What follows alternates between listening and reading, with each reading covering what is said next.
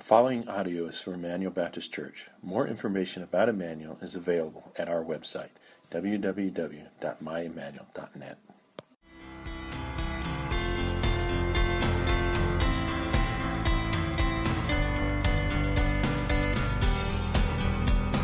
Well, today we continue our study on Hebrews. We're going to be in Hebrews chapter 8. I want to ask you the question, how does God relate to us? Have you ever stopped to think about how God relates to us, His creation?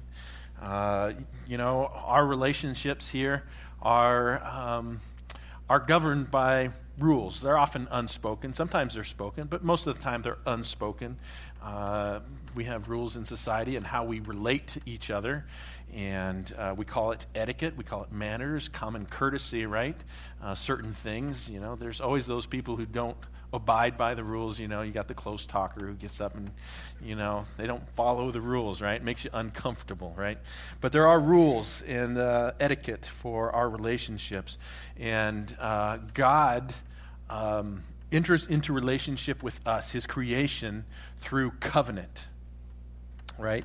And that's what Hebrews chapter 8 is talking about. He's talking about Jesus Christ, our high priest of a new covenant, a better covenant. The words the writer of Hebrews uses is a more excellent covenant. And so we're going to look at the new covenant today. We're going to do some comparing and contrasting between the old covenant and the new covenant. But before we begin, we got to understand some things about covenant, okay? Covenant is a legal agreement, but a biblical covenant is just a little bit more than that. And I'm going to define it as an unchangeable, divinely imposed legal agreement between God and man that stipulates the conditions of our relationship. So the first thing we notice is that it's unchangeable. And it's unchangeable because it is divinely imposed, all right? And don't make the mistake, Paul talked about we have the high priest. Jesus is the high priest, but he's not of the Levitical order, so he had to change the law. So the covenant and the law are not the same thing, all right? They're different. The law is the stipulations that we enter into so we can have relationship, but that's not the covenant, all right? So covenants are unchangeable, and it is divinely imposed. We don't have input on how we relate to God. He doesn't ask us how we should relate to Him. He tells us how we're going to relate to Him. And so it's divinely imposed, and our only input is whether we're going to live by it or not live by it. And so He doesn't come and ask us how we should relate to Him. The second thing we need to know about covenants is there are various types of covenant. There's more than one type of covenant. The two we're concerned with today are a covenant of works, and the other one is a covenant of grace. They both have the same goal and end in mind, and that is they promise to bring us into relationship with God. We can have an eternal relationship with God, and that's their goal. That is the promise of both the covenant of works and the covenant of grace. Where they differ is the covenant of works requires our obedience to the stipulations of the covenant, or His commands, His law, right? And in order for that to continue, in the very, very first covenant that God made with mankind, He made with Adam and Eve, was a covenant of works. He created man and woman. He created the Garden of Eden. He placed them in there, and He had fellowship with them. And that fellowship was going to continue forever as long as they were obedient. He gave them one stipulation, and that stipulation was they could eat of any tree of the garden, including the tree of life, but they could not eat of the tree of the knowledge of good and evil. All right? And as long as they obeyed that command, they would have the promise of that covenant, that they would live eternally and they would live in relationship with God. He would meet with them in the garden. Well, we know the story. They didn't abide by that. They ate of the tree. They broke the covenant. And ever since that time, God has been making covenants with mankind so that He can have relationship with us. And the second one is the covenant of grace. And so the covenant that He makes with Abraham is a covenant of grace. He makes unconditional promises and says, I'm going to make you a great nation. I'm going to give you this land, right? And through you, all the nations of the world will be blessed. And it was unconditional. It was given by God's grace. And so it was maintained. He entered in through Christ's obedience. A covenant of grace, we enter into the covenant through Christ's obedience and our faith in Christ's obedience. Okay? Third thing we need to understand before we read this passage is what is the Old Covenant, okay? He's going to talk about the New Covenant. He's going to talk about the Old Covenant. And we can't make the mistake of believing that the Old Covenant is the entire Old Testament, because that is not the Old Covenant, all right? The Old Covenant, as we're going to see as we read today, is the Mosaic Covenant. He specifically talks about the time when that covenant was established, when he delivered them out of Egypt. And he calls that the Old Covenant. The New Testament never calls the covenant that God made with Abraham, he never calls that the Old Covenant. He never calls the covenant that he made with David the Old Covenant. So he's specifically talking about the Mosaic Covenant. And that covenant is a covenant of works. All right? If you go back to Exodus 19 and you read 19 through like 24 of Exodus, he outlines the covenant and he outlines the stipulations, and there are a lot of stipulations, all right? Over 600 stipulations on how we remain in the covenant. And it's a covenant of works. And he says, if you keep the law, if you are obedient, I will bless you. I will give you this land. You will prosper. You will have kids. You will have grandkids. You'll have great-grandkids. The harvest will come in. The rain will fall. You will harvest bountifully, all right? Your enemies will flee from you. But he says if you don't obey, then you'll be cursed, right? Your children will die. They'll be taken into slavery. The rains won't come. The harvest will stop. And you will be terrified and destroyed by your enemies. And so the Mosaic covenant is a covenant of works, but it is what the writer of Hebrews calls the Old Covenant. So one last thing before we begin, look at Hebrews 8. We're going to do a quick review of how we got here. How do we got to the writer of Hebrews talking about Jesus Christ as our high priest of the new covenant. Remember, he starts out way at the beginning. He talks about Jesus Christ as being divine. He talks about Jesus Christ as being fully man. He talks about Jesus Christ being supreme to Moses. He talks about Jesus Christ being supreme to the angels. He talks about Jesus Christ being supreme to the Levitical priesthood. And yet, at the same time, he fulfills all the characteristics and can be and is the fulfillment of the Levitical priesthood of the Old Covenant, right? And then he takes a break and he talks about spiritual immaturity, and he encourages us to move on from immaturity to maturity. And so the next step, the last couple weeks, Paul's talked about this priest, the priest of Melchizedek. And it's a priesthood that predated the Levitical priesthood. And it's a superior priesthood, right? And he says, and he talks about how Jesus Christ also has all the characteristics of this priesthood of Melchizedek, right? He's the king of righteousness, the king of peace. He has no father or mother. He has no beginning and end. He is a priest forever. And so we see that Jesus Christ is of the order of Melchizedek. And so he continues on in Hebrews chapter 8, verse 1, and this is what he says. He says, now the point in what we are saying is this. So, sometimes there are difficult Bible passages we like, well, what is he saying here? I don't understand it. He's just going to come out and flat out tell us. Don't you love that, right? So if you got any questions about what he's saying, he's going to tell us. The main point of what we're saying is this. We, Christians, his church, have a high priest. We have such a high priest. One who is holy, one who is eternal, right? One who is seated at the right hand of the throne of majesty in heaven. All right, this is our high priest. This is Jesus Christ. He is our high priest. And again, this is being seated at the right hand, again, is symbolic. He's used this terminology before. Pastor Paul talked about it again. And it just means that he has a place of honor. He sits at the place of honor. He has authority. His work is finished. And he makes intercession for us. And so he sits at the right hand of the throne of majesty in heaven. Verse 2, he says, a minister in the holy places, in the true tent that the Lord set up, not man. For every high priest is appointed to offer gifts and sacrifices. Thus it is necessary for this high priest also to have something to offer. Now, if he were on earth, he would not be a priest at all, since there are priests who offer gifts according to the law. They serve the priest. they serve a copy and a shadow of the heavenly things. For when Moses was about to erect the tent, he was instructed by God, saying, see that you make everything according to the pattern that was shown to you on the mountain. But as it is, the current, that was the old, this is the new, the current status, the way things are now, he says, but as it is, Christ has obtained a ministry that is as much more excellent than the old. Much more excellent.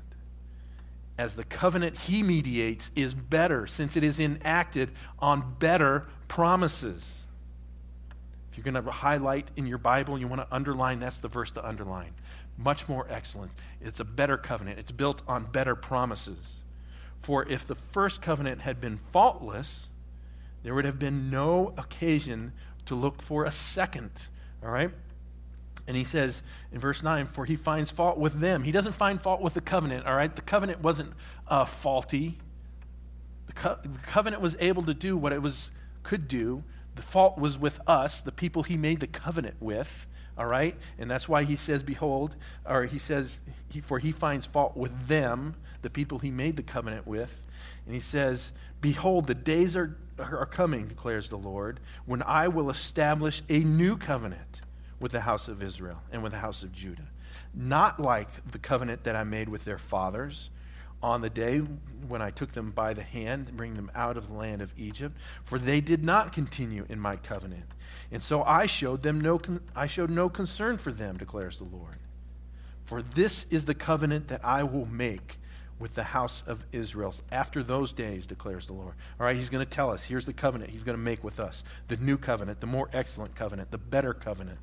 He says, I will put my laws into their minds and write them on their hearts. And I will be their God, and they shall be my people. And they shall not teach each one his neighbor and each one his brother, saying, know the Lord, for they shall all know me, from the least of them to the greatest. For I will be merciful towards their iniquities, and I will remember their sins no more. Amen? Amen. So here we see his main emphasis is Christ's ministry is superior because he is the mediator of a more excellent, a better covenant, and it's built on better promises. And so I want to go through and I want to look as he goes back and forth between the old and the new and make some comparisons and see which one is better and why it's better. And so the first thing we see is the old covenant. It was established when he delivered the children of Israel from Egypt, all right? So again, we know exactly which covenant he's talking about. He's not talking about the covenant he made with Abraham. He's not talking about the covenant he made with Adam and Eve. He's not talking about the covenant with Noah. He's talking specifically about the Mosaic covenant, the covenant he made with Israel when he brought him out of the land of Egypt. And verse 9 goes on, and he says, it's not like the old covenant. The new covenant is not like the old covenant. All right? So how is it different? I'm just going to point out some quick differences here. First of all, the old covenant was a covenant of works. It was a conditional covenant with penalties for disobedience, okay? So the new covenant is not like that. It is not a covenant of works. It's a covenant of grace. It is based on God's grace for us. And we enter into it by Christ fulfilling the law and sacrificing his own life for us, all right? The old covenant did not provide a way of justification by faith. There was no justification by faith in the old covenant. The only way to be justified through the law was to keep the law, all of the law, every single letter had to be kept. It's the only way you were going to be justified through the law.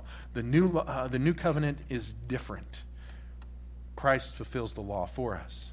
It could not impart spiritual life. The old covenant doesn't impart spiritual life. It's incapable of that. Only Christ can do that. Only the Holy Spirit, when he enters into us, can regenerate us and give us spiritual life and give us new birth. The old covenant couldn't do that. It doesn't supply the power to meet the demands of the old covenant.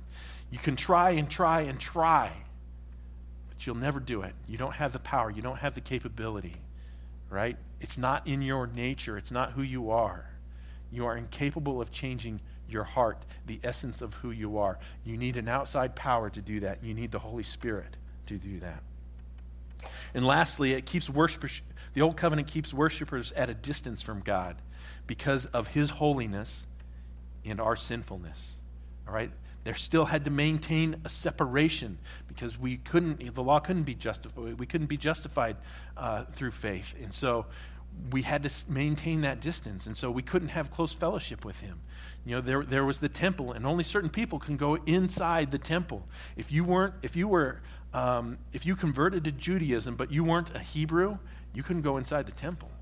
If you had a physical defect, you weren't allowed inside. And then even if you could get inside the temple, you couldn't go into the holy place. Only the priest could go into the holy place. And not all the priests could go into the Holy of Holies. There was a veil that separated them. The place where God dwells, the Holy of Holies. And only the high priest could go in there, and he could only go in there once a year, and he had to do that only after he sacrificed for his sins. And so the old covenant just kept this distance from the people. And so we see that the old covenant and the new covenant are nothing alike. They're opposite ends. And so as we read through Hebrews chapter 8 here, we're going to look and we're going to see the ministries and the priest and how they're different. And the first thing we see is that under the old covenant, the priest served here on earth. Under the new covenant, our high priest serves in heaven. All right? So if you just think about this, if you were part of a collective bargaining agreement or a union and you're going to negotiate your contract, who's the person that you want to represent you? Who's the person you want to mediate or to go into negotiations to make that contract? Do you want the person who's familiar with you and sympathizes with you and knows you but doesn't know the boss? Or do you want the guy who knows the boss but doesn't know you? Or do you want the guy who knows both of you? Right? Jesus Christ is that guy who knows both of us, right? He's God and he's man. He's divine and he's human. And so he perfectly is able to represent us to God, right? And he doesn't do it from a distance. He doesn't negotiate over the phone, all right? He's old-fashioned. He does it face to face. He sits at the right hand of majesty. Which one is better? Which one do you want? I know I want the one who sits at the right hand of majesty and has access to him and knows what he wants and knows what I want. The second thing we see is where they minister, or in the old covenant, the priests, they minister in a copy made by man, all right? Moses goes up to the mountain. God gives him the blueprints for the tabernacle. This is the place where God is going to dwell. He's going to dwell among his people. And he gives them the blueprint, and he says, make it just like this. And so Moses, to the best of his ability, he's still human. It's made by human hands, makes the tabernacle, right? The new covenant says, it's not a copy. It's the real deal. He says Jesus Christ ministers in the true tent made by God himself. Which is better, the original or the copy? The original, right? All right? When you buy a piece of art, what do you want? Do you want the original or do you want the print? The print could be very good, right? The print is just a photograph of the original, which is then printed out. And so it's good, it might look good, but it's not the original. The original is the best. And so he ministers in the temple made by God, in the true temple, right? And so, again, his ministry is superior because he's in the original tent made by God. The next thing we see is that they offer gifts and sacrifices, right? And we know that the Levitical priesthood, what do they offer? They offer the blood of bulls and goats. Under the new covenant, what does Christ offer us? He offers us himself. He offers us his blood. Which is superior? Which do you want? You want the blood of Christ, which is effective, which saves us. If the blood of bulls and goat could save, then they would only have to offer him once, but they had to repeatedly offer him year after year. Christ once for all. The new covenant is way better. In verse 4, he says they offered it according to the law. The new covenant, he says, is according to God's grace. The Levitical priests do it according to the law. They're just following the rules that they've been outlined for them. And again, they have to keep it perfectly. The new covenant is offered to us. It is according to God's grace. It's offered to us freely, unconditionally. Which is better, grace or works? Say it. Grace, right? By far, far, far superior is grace than works. Man, it's unconditional. All you have to do is accept it by faith. Unconditional. Man, that's great stuff. Lastly, we see the old covenant is flawed. Again, it's not that the covenant is flawed, but the people who entered into the covenant are flawed. They're unable to change. In the new covenant, guess what? We have a new nature. We're no longer flawed. Remember a couple of weeks ago, Pastor Paul had you turn to your neighbor and say, I'm perfect. And then he said, say to them, they're perfect. It's true because we're no longer flawed. He enters into us and he changes our nature under the new covenant. The old covenant didn't do that. So what are the old promises? The old promises, they're external promises, right? Again, he wrote the 10 Commandments. They were on a stone tablet. And they had to copy them into books. And they had to be taught. And God commanded them to teach their children. And so they had priests and they had scribes, and their job was to teach the commands of God. They were external. It wasn't who they were by nature, all right? It went against their nature. The laws of God went against their nature. They're sinners.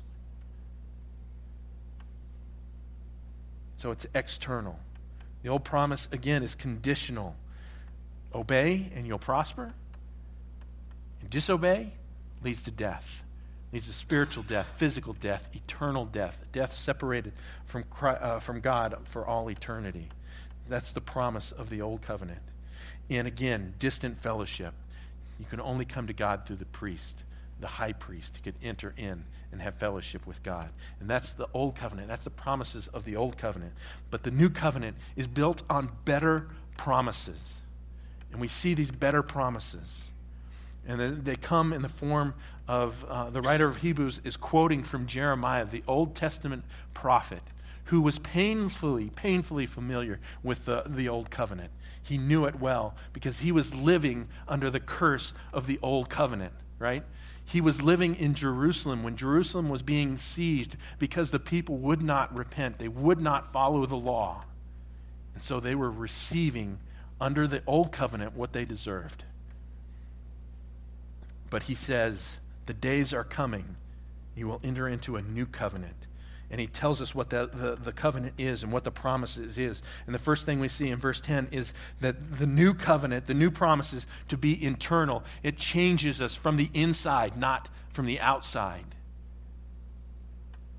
The laws are written on our hearts and our minds. It's internal. It becomes the essence of who we are. We no longer steal just because it's a rule that we've got to follow. We no longer steal because it's who we are. We no longer covet because it's a rule and that's bad. We shouldn't do that. It's because who we are. We don't covet. We worship God and we give him our worship and our devotion with our whole heart and whole mind because that's who we are. It's the essence of who we become. It changes everything about us. Paul would say we're new creations. We're no longer sinners who sin just because that's our nature. We are saints who sin. We're saints. And Paul would say in Romans that it's not us. That's not who we are. We're saints.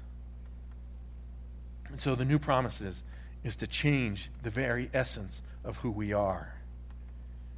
The new promise is an unconditional close fellowship with God. He says, I will be their God, and they shall be my people. Unconditional, close fellowship. No longer is there a veil between us and the Holy of Holies. We can enter in and we can have fellowship with God. It's what God wants all along. It's what he wanted all along, is to have fellowship with us. And he makes a way for that to happen. The promise of the knowledge of God. He says, and they shall not teach each one his neighbor and each one his brother, saying, know the Lord, for they shall know me. And so we will have a more perfect knowledge of who God is. There'll be no more need for evangelism. There'll be no more need for discipleship because we will know God. All right? And so, again, I got to stop here and talk just a little bit about prophecy, okay? Because this is an Old Testament prophecy, all right? And so some of it's true now, but it hasn't fully taken effect yet, all right? So there's still future in this promise. And so do we need to evangelize? Absolutely. We need to tell our friends and our neighbors and our loved ones about the love of Christ because they don't know. We need to be discipled and so we can know Christ and we can know God fully, right? But there's a future hope and a future promise. One day, when we're in heaven, we will know God. We will know him personally and intimately. I love the story of Job. And the story of Job, most of you are probably familiar with it. He's a righteous man, and God puts him to the test and allows Satan to do terrible things to him. And he remains faithful. And then at the end, God shows up, and he questions him. And Job's response is to repent. And you know what he says? He says, I have heard of God. This is a man of God. God called him righteous. He says, I have heard of God, but now I see God. I know God. He had a more intimate knowledge after his trial and testing. And so one day we will have a more intimate knowledge of God. And that is the promise of the new covenant. And we see that there's no more classes. He says, from the least of them to the greatest of them. We as humanity love to divide things into classes, don't we? But in heaven, again, this is a future promise. There is no class. There is no social class. There's no economic class. There's no racial class. Paul would say there's no longer slave or free, no longer Gentile or Greek, no longer man or woman. He removes the barriers. We're all the same to him. Promise of the new covenant. The last promise is the promise of deliverance from the presence, the literal presence of sin. Again, this is a future hope. We are not delivered from the presence of sin yet. Right? We are painfully aware of the sin in this world. But this is a promise of the new covenant. He says, I will be merciful towards their iniquities, and I will remember their sin no more. Amen? These are the promises of the new covenant, a better covenant, a more excellent covenant. And it's available to you. You don't have to live under the covenant of works anymore. You don't have to try to be obedient. God's grace is here and it's available to you. How does God relate to us? He relates through covenant. He deeply desires to have a relationship with you. Can you imagine that? He deeply desires to have a relationship with you. And he created a way for that to happen. He created a new and more excellent covenant, a covenant of grace, not by works. And then you know what he did? He didn't just create the covenant. He appointed his one and only Son to administer it, which meant that he would suffer and die and be buried and rise again and be seated at the right hand of the throne of majesty. All for the purpose of us so that we can have a relationship with him. I'm going to ask you to bow your heads and close your eyes. What does this mean for us? All of this means, the fact that there's a new covenant built on better promises, means that we can draw near to God. We no longer have to run. We no longer have to earn our way to heaven. It's given freely by the grace of God through the work of Christ and faith in his work. It means that we can hold fast to the promises of the new covenant. See, God's view of you is not reflected in your physical circumstances. Some of you are maybe struggling financially, physically, with your health, with your emotions, or with your relationships. Those struggles do not reflect how God feels about you. How God feels about you is reflected in what he did for you, in creating a new covenant with better promises and appointing his son as high priest. So you can hold fast,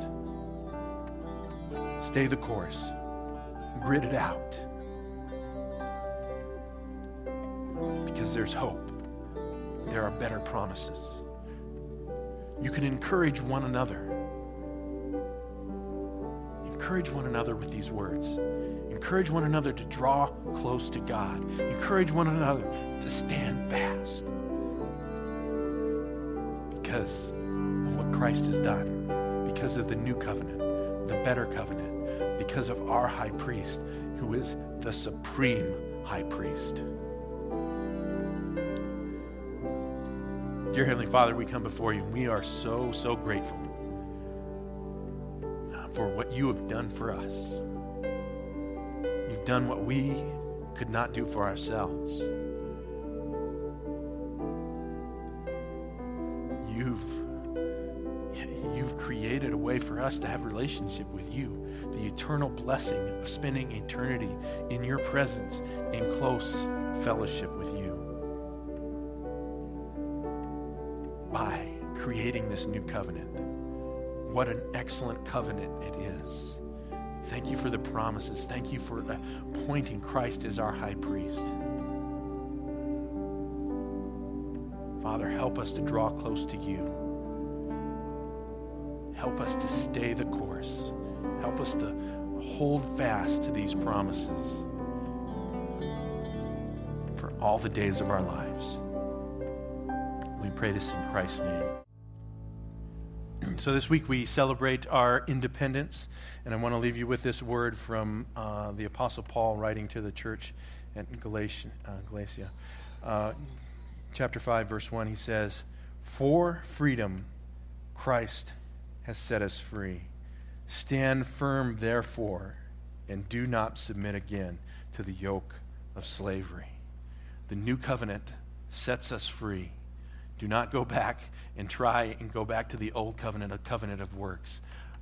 Live and rejoice in the covenant, the new covenant, in the freedom that we have. And be safe and enjoy our Independence Day.